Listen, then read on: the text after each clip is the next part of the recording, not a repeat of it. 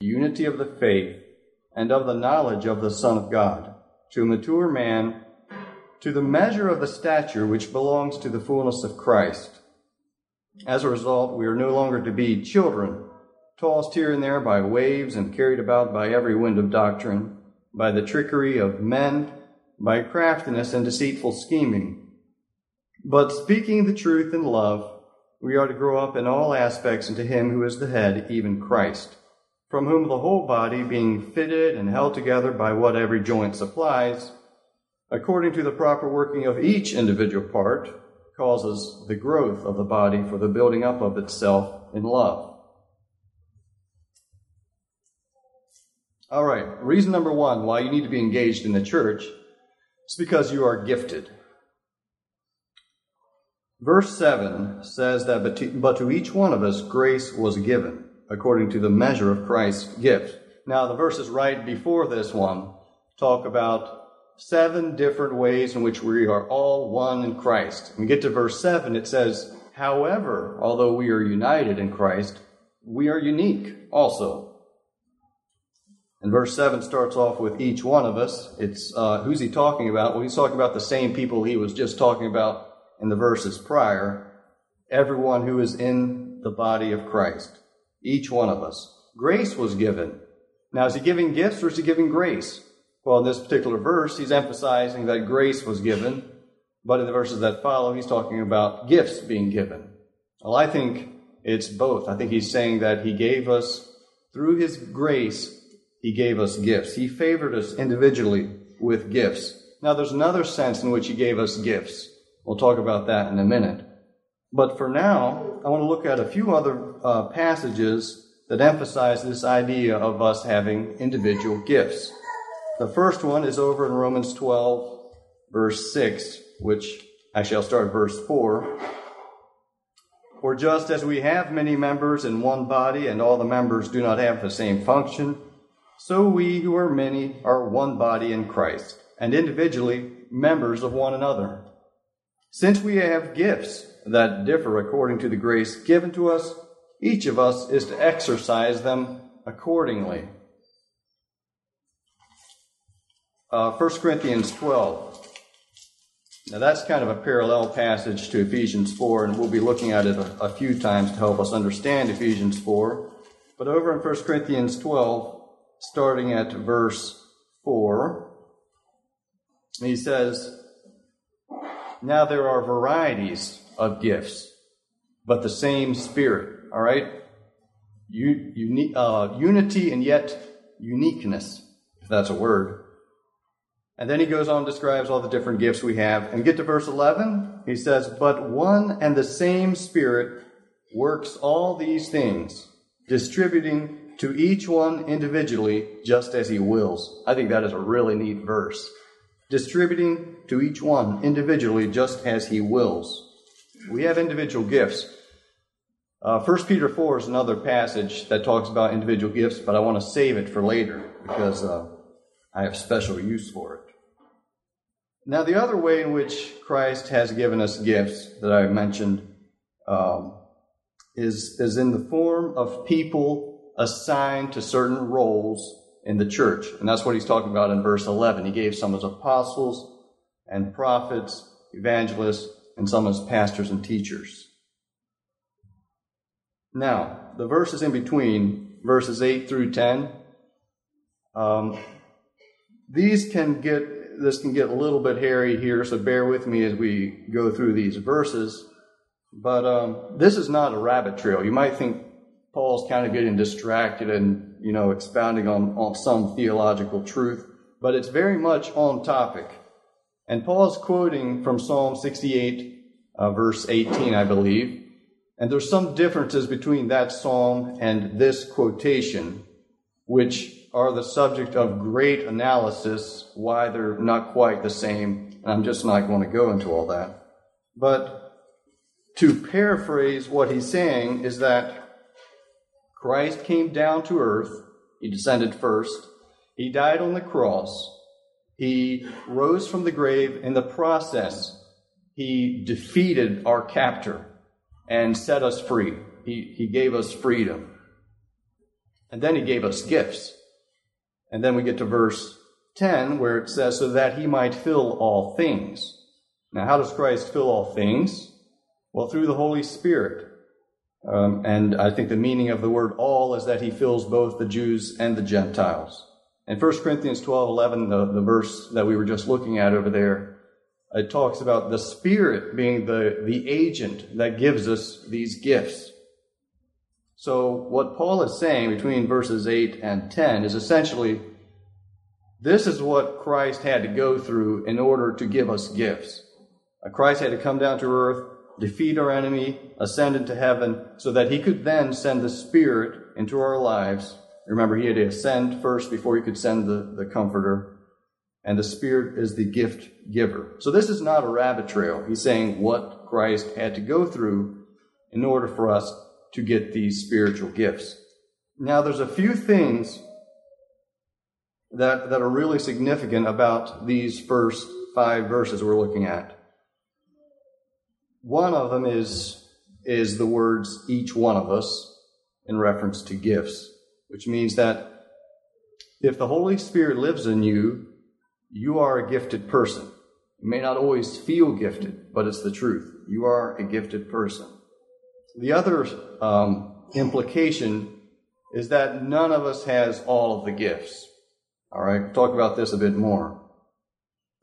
Third implication is that whatever Jesus gave you is probably pretty valuable, just because Jesus is not a stingy person, not a stingy giver. And finally, and this is maybe the point I want to highlight the most in this first section, is that if the price of these gifts, and you've probably thought of this already, if the price of these gifts was Jesus coming down to earth and dying on the cross, well, that's a pretty expensive gift. And we should honor the person who went to that extreme for us. We should be showing our appreciation for him by putting these gifts to use.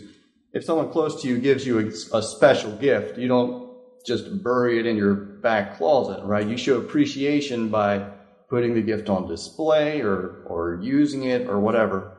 You know, the church gave us this plaque a few months ago, which is special to us. And so we put it in a fairly prominent place in our house right inside the front door, depending which door you come in. And, it means a lot to us. And we want you guys to know that it means a lot to us.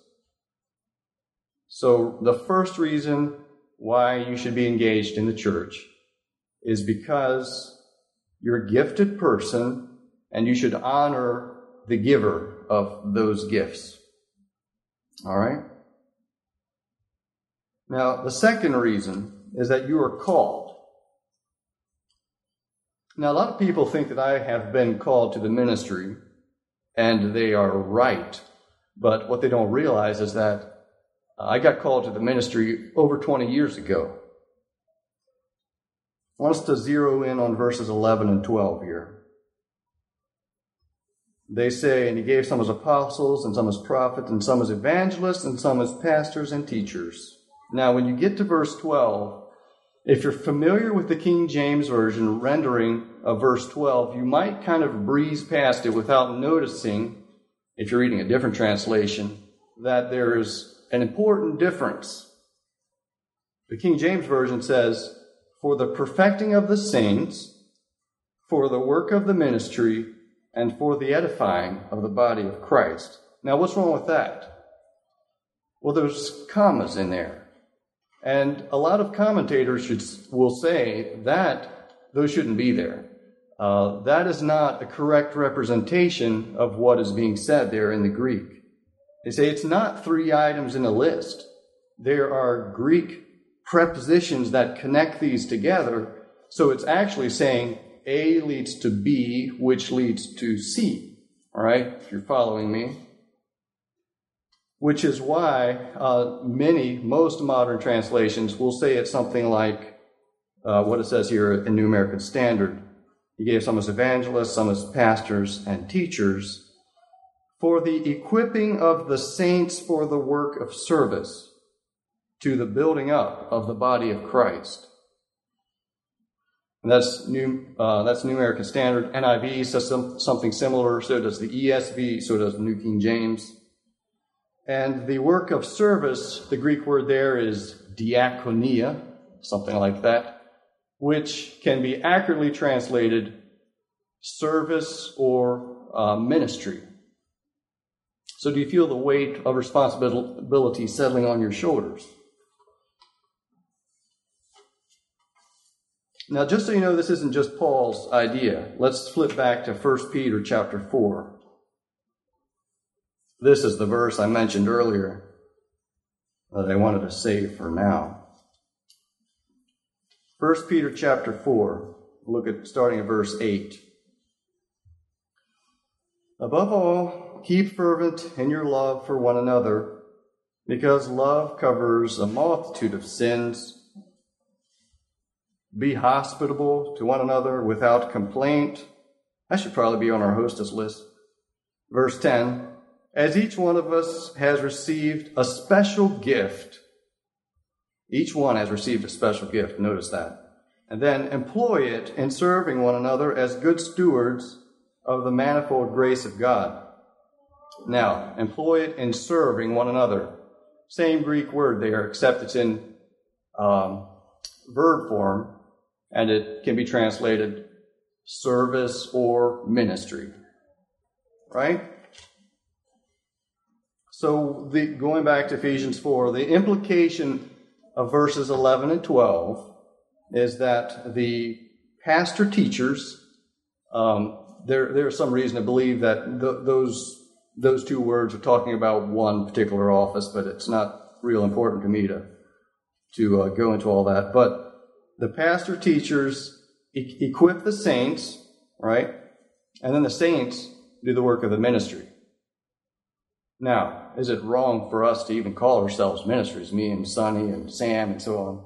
Well, no, not at all, because we're ministers too, right? We're supposed to be doing the work of the ministry too. Paul tells Timothy, if you do these certain things, you will be a good minister, right? Everyone is called to the ministry. I hope by calling ourselves ministers, we don't cause you to forget that you are also ministers. Maybe we should call ourselves pastors more often.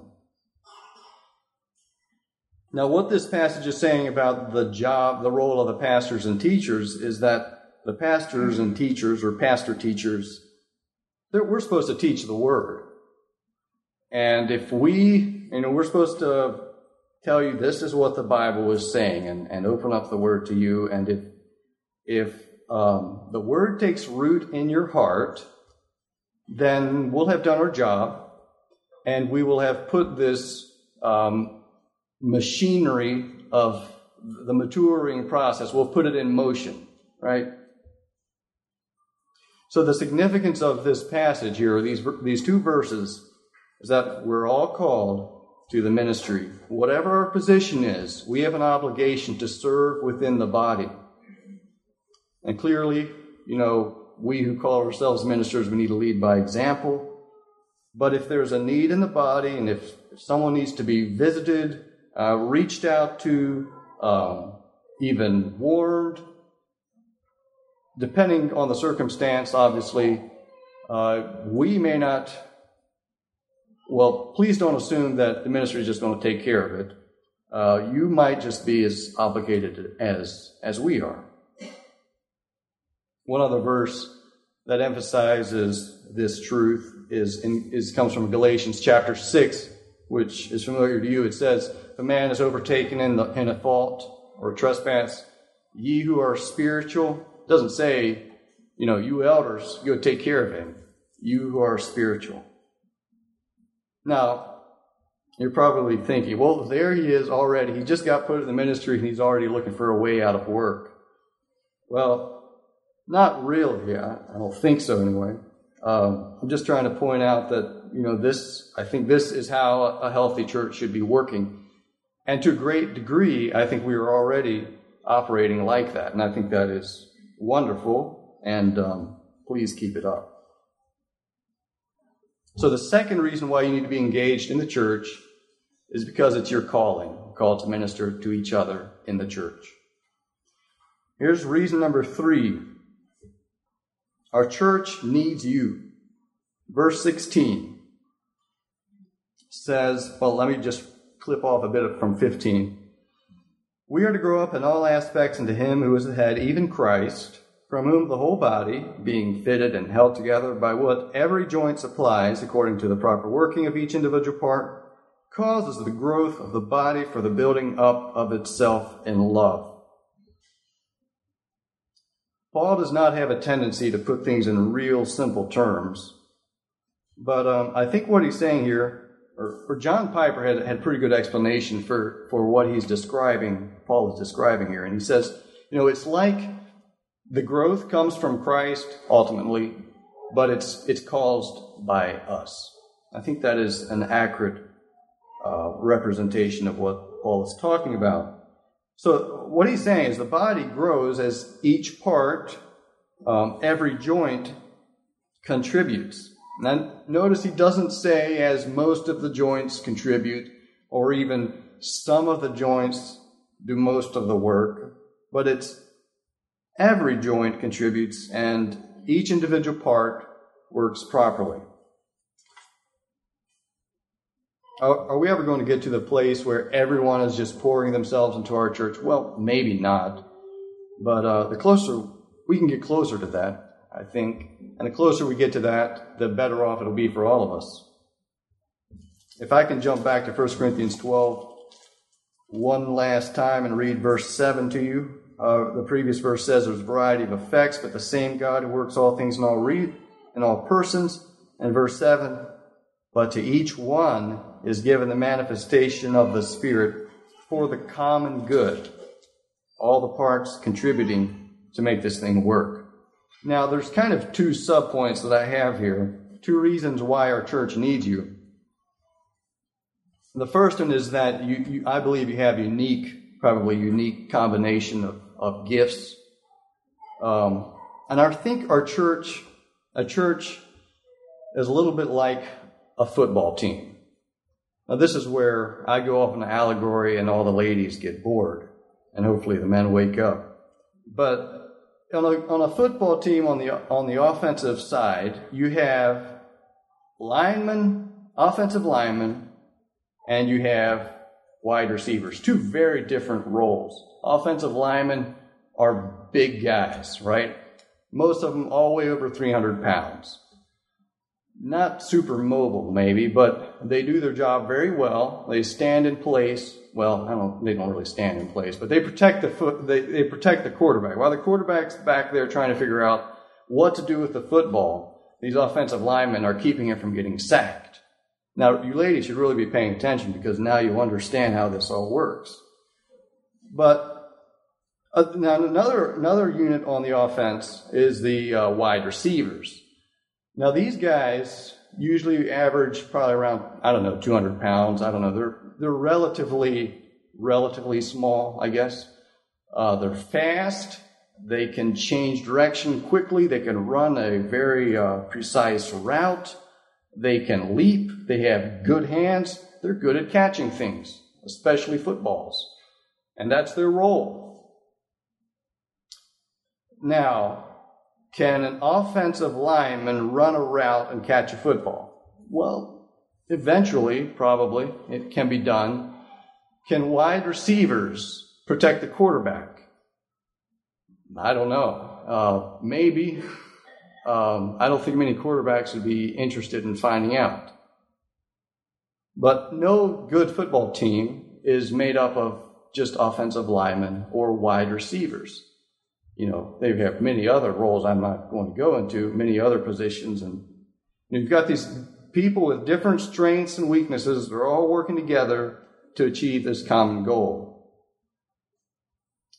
If you have unique gifts in our church and you're not contributing, at some level, to some degree, the whole church is missing out on something. Because there are things you can do for our church that no one else can do quite as well. Or maybe not even at all, depending what it is. So that's one reason why our church needs you. The other reason is this, and I'll try to say this kindly. I don't mean to be negative about this, but a joint that is out of place to some degree also causes some suffering, right? in verse 16, where it talks about the body being fitted together, the word fitted,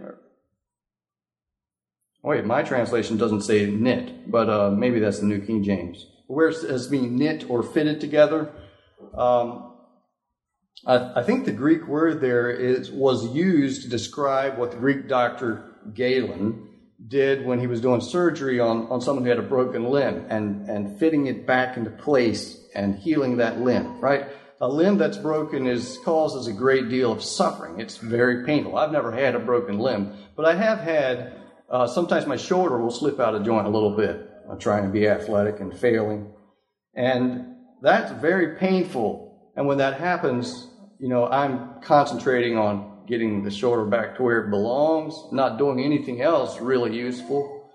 And it kind of affects, my whole being, right?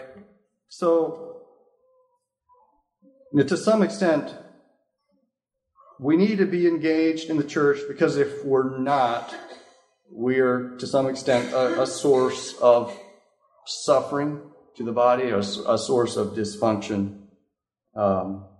I think maybe we can discourage the other parts that are fully engaged and are feeling overworked. Maybe it can encourage apathy in others. I don't know, but I think that an out-of-place joint does hurt the body, to put it simply. So the church needs you. Church needs your gifts. The church needs you to be engaged. It's not about a building. We know that. It's not about, just these structured services and singing at certain times and praying at some times and so on.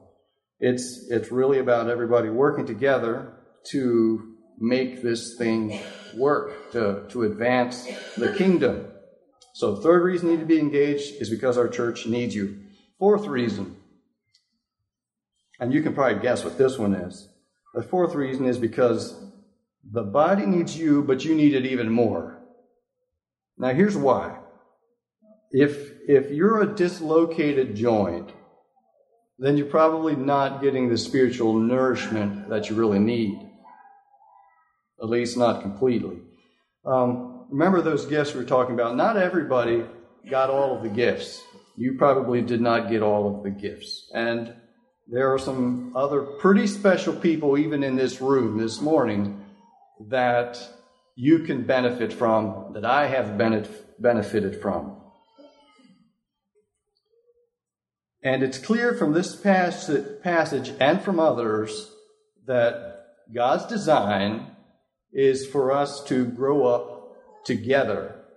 Now you might wonder, well, wait a minute, what if I was shipwrecked on a desert island and all I had was a Bible? Couldn't I become spiritually mature while I sat there and read my Bible and survived on coconut water? Well, obviously we're getting to just kind of sheer speculation here, because no one really knows without having tried it, maybe. But, I think you could become mature in some aspects, but I really doubt that you would be mature in all aspects. It's just not the environment God designed for spiritual growth. Growing up spiritually in solitary confinement isn't what God had in mind. Let me quote John Calvin, as much as it pains me. He has a very good thought about this passage.